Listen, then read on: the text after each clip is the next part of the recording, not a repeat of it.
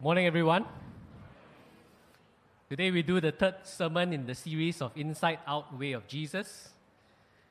So far, we have been reminded by Elder Edwin and Pastor Chimeng that when we are broken before God, right, and when we are humbled, then God is able to make something beautiful of our lives.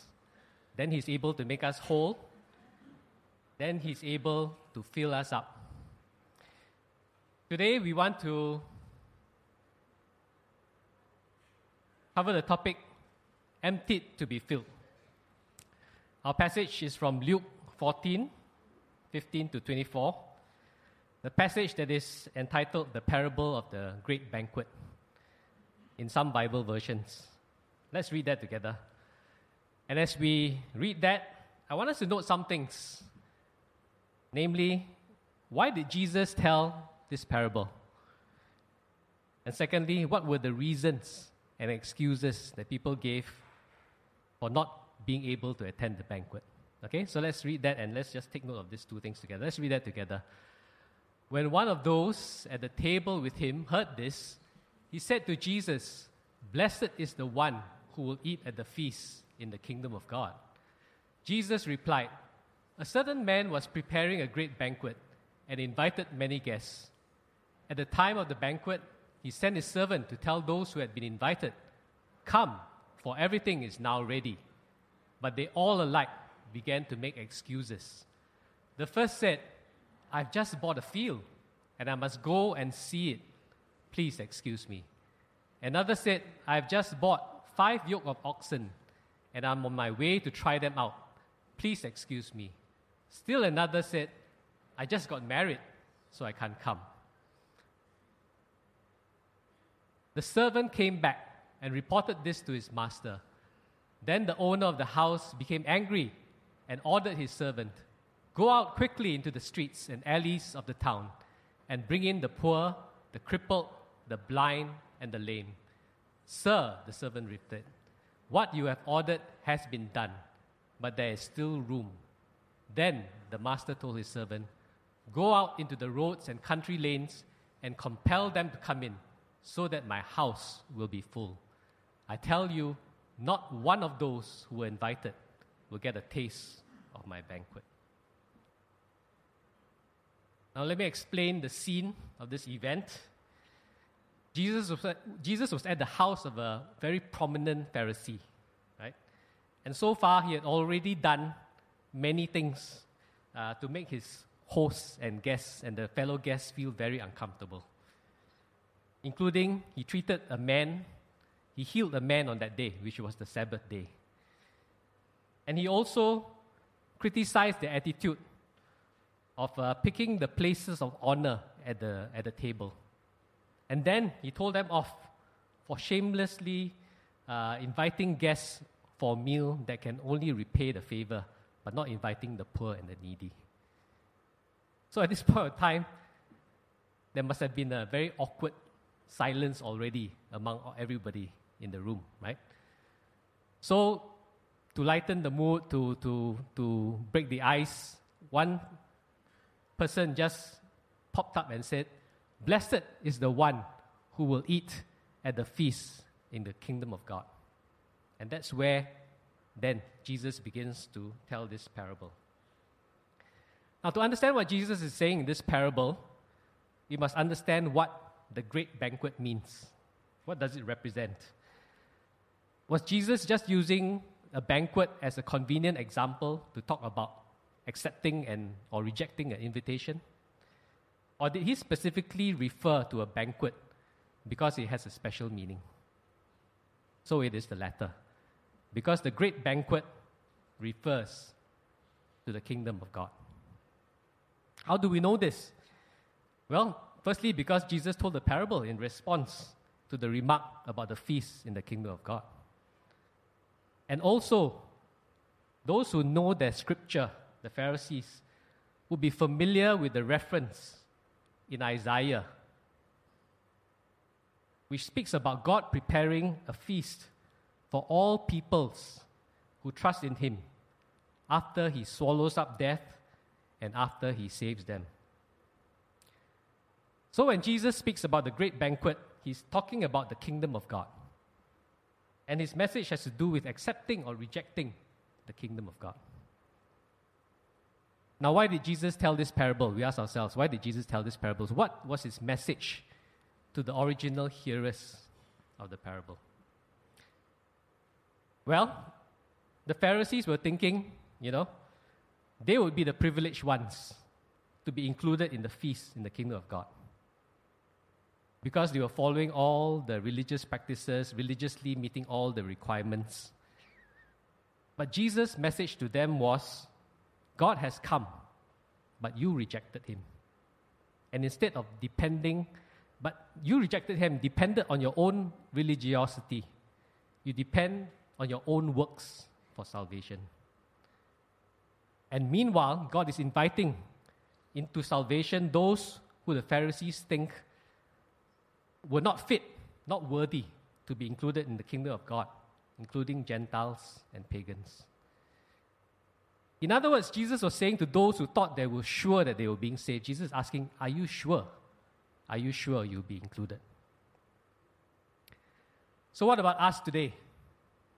What's the message for us? I think the parable provides a good call for us to evaluate our hearts. So back to the parable. Let's look at the reasons. Let's look at the reasons that people gave for rejecting the invitation. Actually, the Bible is very clear. The Bible doesn't call it reasons. The Bible calls it excuses. In all the scripture versions that at least I have checked, in the NIV, ESV, KJV, NASB, they all say the guests made excuses. But before we get into the excuses, let's just understand the custom of the day, the custom of invitation for the day. Right? The custom of invitation was that 2 invitations are made. The first invitation, they ask you, are you able to make it? Will you come? Then after you reply, then the host will plan the feast. The host will plan the feast. Then when the feast is ready, because at that time there's no telephone and all that, right? The first feast is ready, the servant will be sent out and will ask you and tell you, the feast is ready. Come now.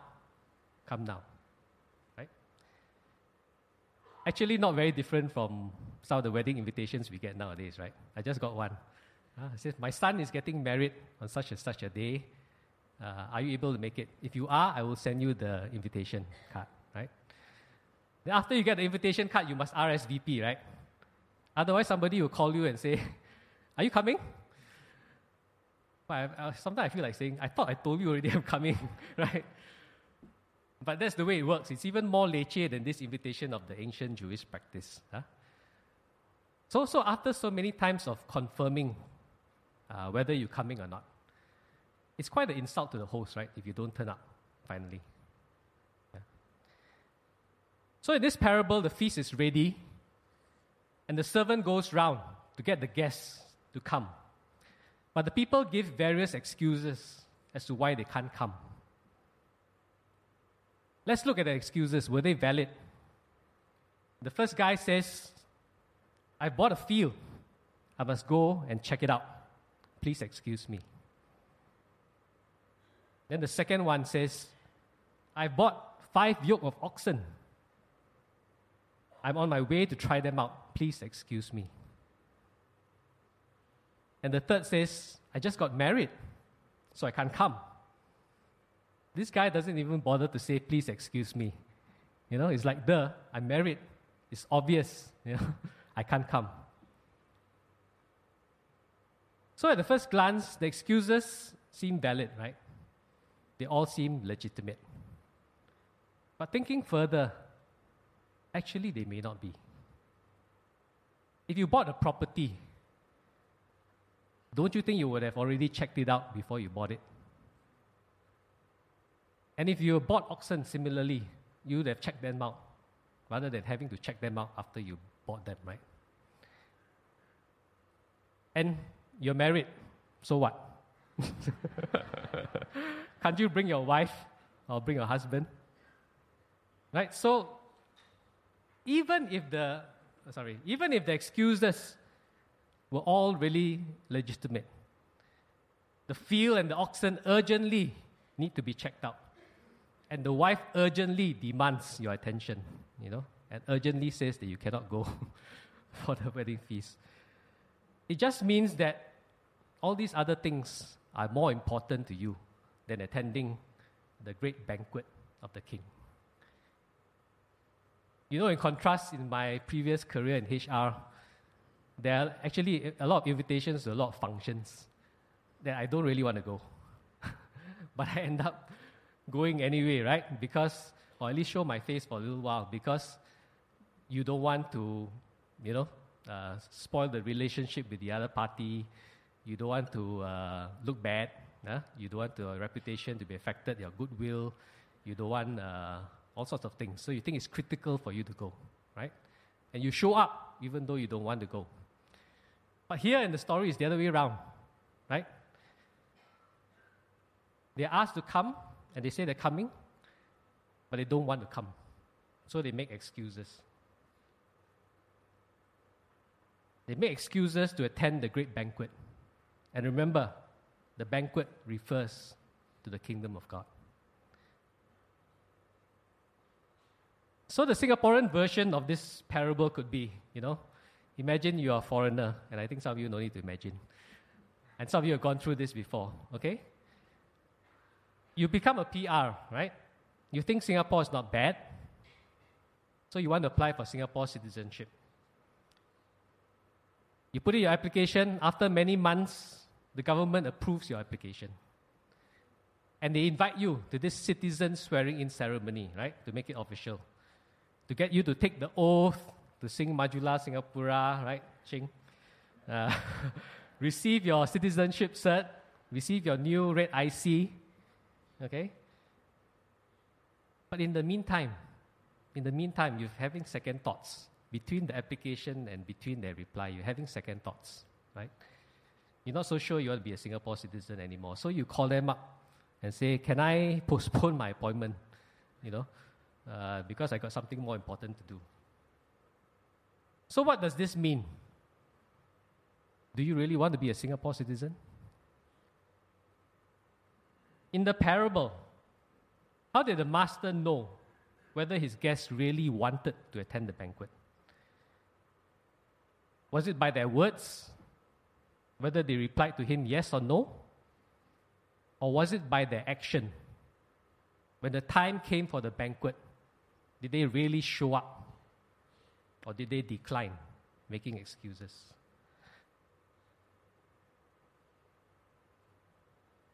So the question for us today is attending the king's banquet more important than the other things in our lives? Bear in mind, the banquet refers to the kingdom of God. So we're really asking, is our king and his kingdom more important to us than the other things in our lives?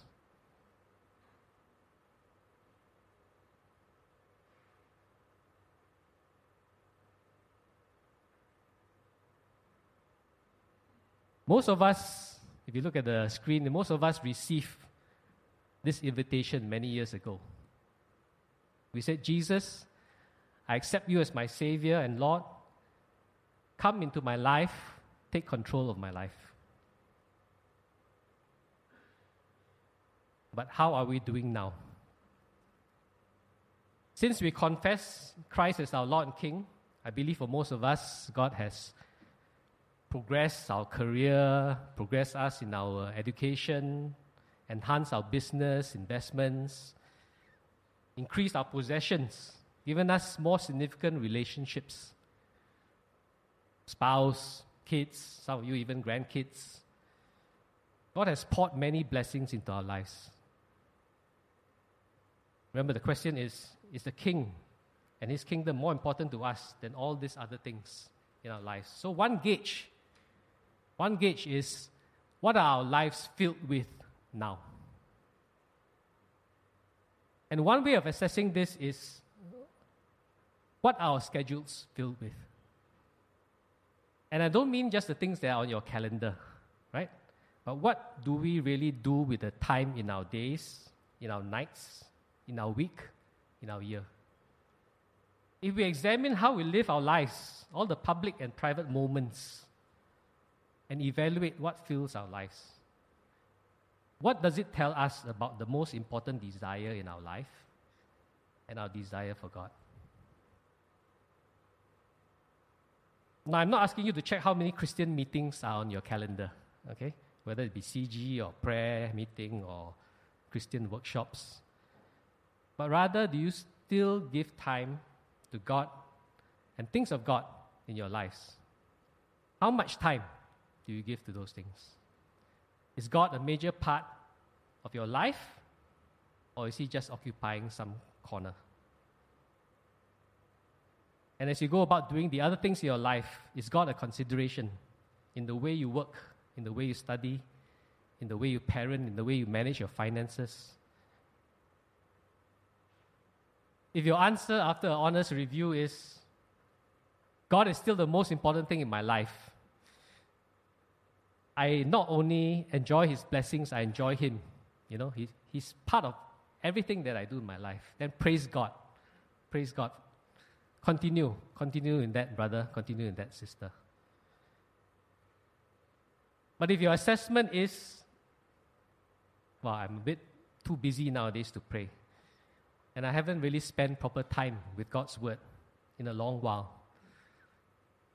His Word and guidance is not naturally something I take into consideration in the decisions I make. I'm not so conscious about showing His love to people around me, not to mention being a witness for Him. Then we need to ask ourselves, what has filled our lives? To the extent it has taken away my space and time for the King. So could it be the comforts of life, you know? Could it be that building my home, building my career, position, investments, my family, has overtaken my preference and my priority for God? Has my wealth become my security for my future? Are my possessions and relationships my sole satisfaction? You know, more than 30 years ago, when I was courting Rebecca, I remember wanting very badly to be with this woman as my life partner. So I was quite afraid, actually, to ask God, is this the right one? Because I was afraid God may say no. It's not that there's anything wrong or bad with Rebecca, but I'm just concerned. And after 27 plus years of marriage, I can tell you that she has been a great wife and mother and to my kids, okay? And, you know, she's also helped my journey in my faith and in my ministry, right? But at that point, she was so important to me, right, that I was afraid to ask God, you know, do you agree? Do you agree that I take her as my wife? Of course, subsequently, I asked God's forgiveness for that. But it just goes to show that in our lives, sometimes things or people can become more important to us than what matters to God. I recently saw a good quote by John Piper on a brother's Facebook page. So I asked him, where do you get that quote? You know, I want to read the article. He messaged back to me. It's desiring.org. Yeah? It's an online sermon. You can go and listen to it. Okay, how many of you are familiar with John Piper? How many of you go to his website and listen? Is there something wrong with the... Yes, you're right. After a while, he sent me another message. He says, oops, I left out the word God. So as I reflected on that, I said, that's a picture of my life sometimes, you know. There's a lot of desires. There's a lot of desiring. But God is not part of that desire. We can leave God out. All the other desires can become more important. So that could be one aspect that's keeping us away from God. some of the worldly comforts of life. Or for some of us, it could be the cares of life, you know. Life is just propelling you along, right? You feel helpless. You feel like there's a raging storm, river of demands that from work, from bosses, from customers. Your typical work day ends at 9 p.m. Your wife or your husband tells you don't spend enough time with them, don't spend enough time with the kids. You don't even have time for exercise, not to mention, do the stuff that you want to do. And you also feel guilty that you're not doing enough for God. But you find you're just caught, you're just caught. You don't have a choice. It seems that if you don't attend to all these things right now, the pressing needs,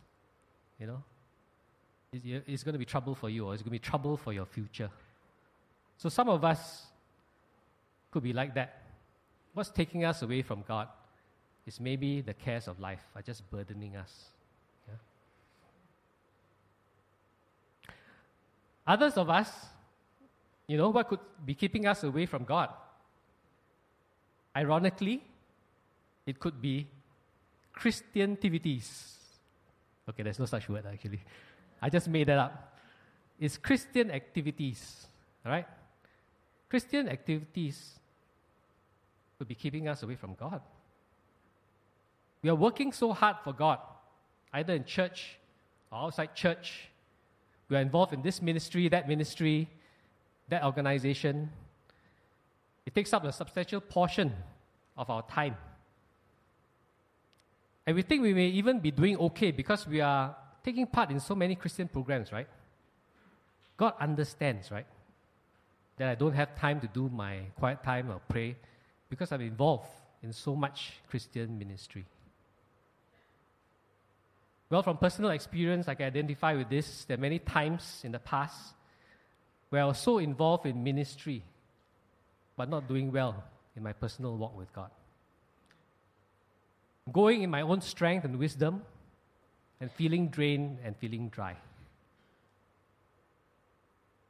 So do any of these situations resonate with us? Are our lives filled with things that compete with or distract us from God? Have our preferences and priorities for other things overtaken our preference and priority for God? If this is the case, if this describes our life, then how can we right the situation? Well, for these three things, let me just suggest that the things that are keeping us away from God, obviously, we must learn to come to God and empty them out. Right? But what do we really need to receive from God for truly a full life?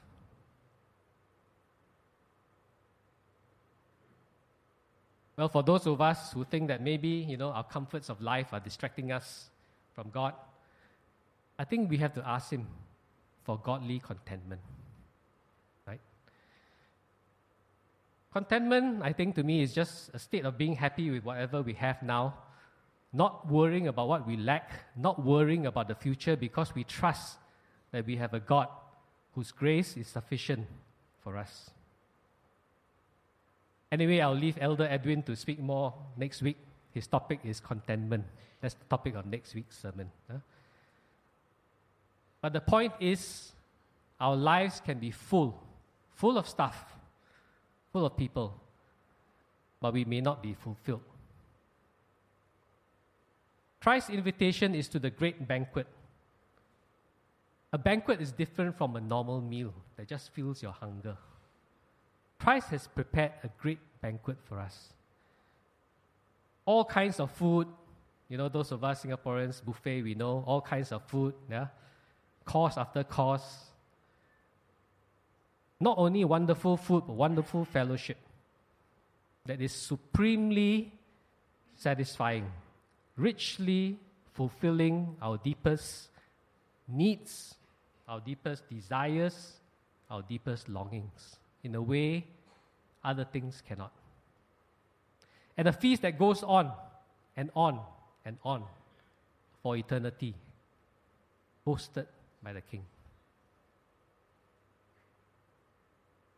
If we put all our satisfaction in our work, possessions, relationships, one day we will be let down by them when we realize they cannot truly satisfy us. They cannot offer us the true joy, the true peace, the true security, and the true hope. This is not to demean or put down all the other things in our lives, our work, our business, relationships, affections. These are blessings from God. But we also need to understand that the more the man attends God's feast, the better he will also do in attending to all the other things in his life, his work, his family, loving his family, etc. How about those who have a lot of cares, Those of us who feel very stressed, who can't get off the treadmill of busyness. I think we need to ask God to calm our storm. Yeah? We need to go to Him for that. Jesus said, "Come to me, all you are weary and burdened, and I will give you rest. I take my yoke upon you and learn from me, for I am gentle and humble in heart, and you will find rest for your souls. For my yoke is easy and my burden is light." I don't know the specifics of how you can change your life so that things become better, but I do know who knows the answers. Our Lord Jesus is the Good Shepherd, and He wants to guide us. As I was reading the passage again, it struck me. Jesus not only offers to share our burdens, He not only says, "Take the yoke upon me, I will share your burden." Jesus also says, "Learn from me." So we want to go to Him. We want to go to Him to find wisdom, to find a way out for the situation, the so-called situation that we're in, that we feel that we cannot manage. We want to go to Him for that. And finally, for those of us who may be, doing a lot of Christian activities, doing so much for Christ that is taking us away from spending time with Christ, then we are missing the point. And we have to ask God to refocus us on Christ, get our priority right. Now, today's message is not to make us all feel guilty, to feel condemned. Romans 8 tells us, "Therefore there is now no condemnation for those who are in Christ." If God is speaking to you today about any of these things, He is lovingly wanting to get you back on track so that you don't miss out and are able to fully enjoy everything that He has in store, the best that He has in store for you. So the call today is empty. Empty to be filled. But God has actually beat us to that. He's already done that first. Philippians 2 tells us that Christ has emptied Himself, made Himself nothing, taking the form of a servant for you and for me. Can you imagine one day, you go to the office and the office toilet bowl is stuck? And it's a mess, okay? And the cleaner is on medical leave, so there's nobody to clear up the mess, right? And nobody can use the toilet. And then as you go into the toilet, you see, wow, your CEO is there, with his sleeves rolled up, with the toilet plunger in his hand. And he's all ready to go into action to clear the toilet. How would you feel? You'll be shocked, right? And you'll be saying, no, let's wait until tomorrow or something like that. Or some of you may actually say, no, I'll do it instead, right? Because you can't imagine the CEO lowering himself to clean the toilet, right? Of course, that doesn't really happen in real life. I don't think so. Okay, but Christ, who was the Lord of heaven and earth, Christ, who was the creator of everything that is created, just by the word of his mouth.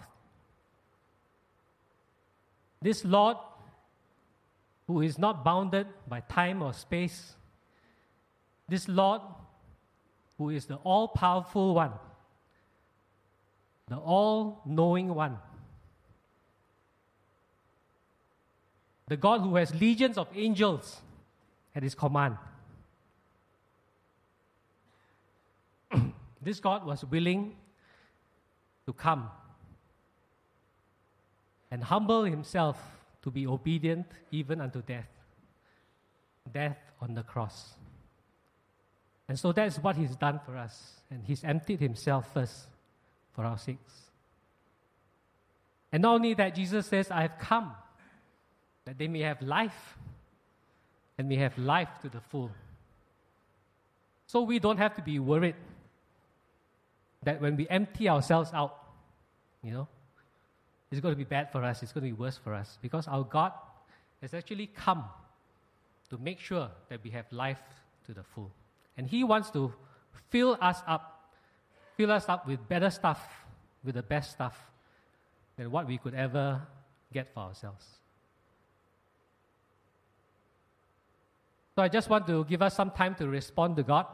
Can I ask that everybody just close your eyes and bow? And I can invite the music team to come up.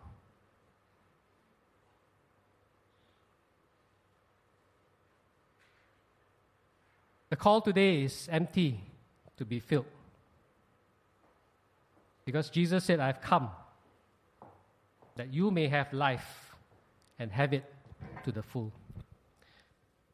So as we come before God today, I just want us to think about some of these things. Have the comforts of life, have the cares of life, or have even Christian activities gotten in our way of putting God first in our lives?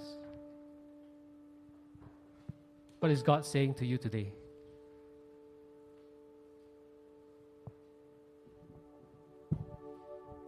The things that have overtaken Him in our preference, in our priority, let's just lay that before Him. Let's ask Him to reinstall the kingdom perspective in our lives. Ask Him to help us to see things in His light so that we understand how we can really have a full life. Surrender our concerns to Him. Call out to Him for help. Trust that He can sort out things for us. Trust His wisdom. Trust His guidance. Ask Him to make a way out for you. And if what you're doing for Christ is keeping you from being with Christ, then ask God to refocus, to correct your focus, get your focus right, so that your goal will be on Him. Let's pray. Lord Jesus, we just want to surrender the things in our lives that have overtaken our preference and priority for you. We want to lay these at your feet because we know you have better things for us, and we want you to fill us with those better things that you have in store for us. We receive them with thanksgiving, acknowledging that you are the God who loves us, that you have the God who has the best in mind for all of us. We thank you, Jesus, and we pray all this in your mighty name. Amen. Can we all rise and let's just sing this song together again? As we do so, let's just recommit to Him.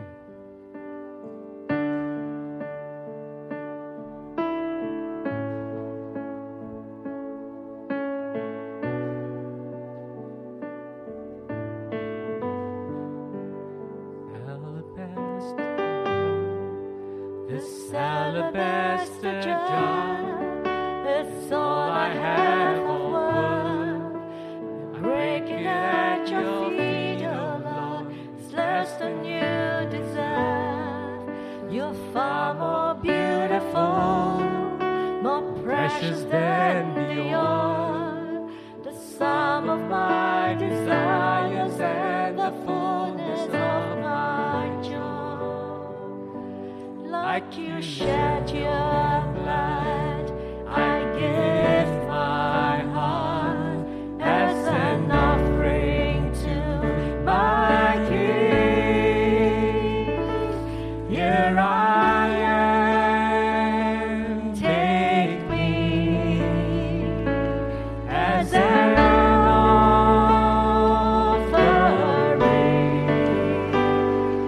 Here I am, giving every heartbeat for your glory.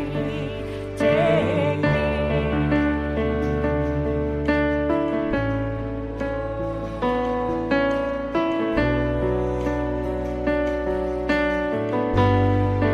This time that I have left, it's all I have of worth. I laid it at your feet, oh Lord. It's less than you deserve. For I've little strength, and all my days are few. You gave your life for me, so I will live my life for you. Like you shed your blood, I give my heart as an offering to my King. Here I am, take me as an offering.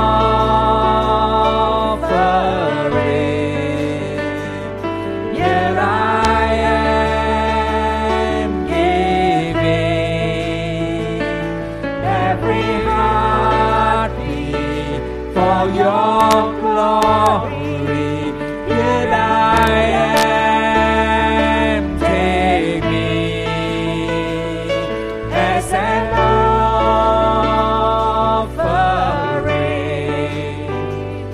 Here I am, giving every heartbeat for your glory. Take worthy, worthy, you are worthy. Worthy is the Lord. Worthy, worthy, you are worthy. Worthy is the Lord. Worthy, worthy, you are worthy. Worthy is the Lord. Here I am, take me as an offering.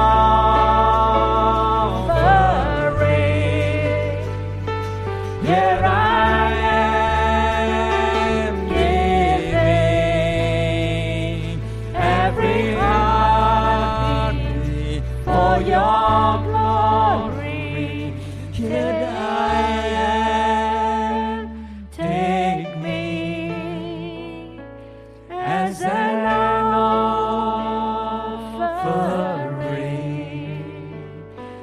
Here I am, giving every heartbeat for your glory. Take me. Amen.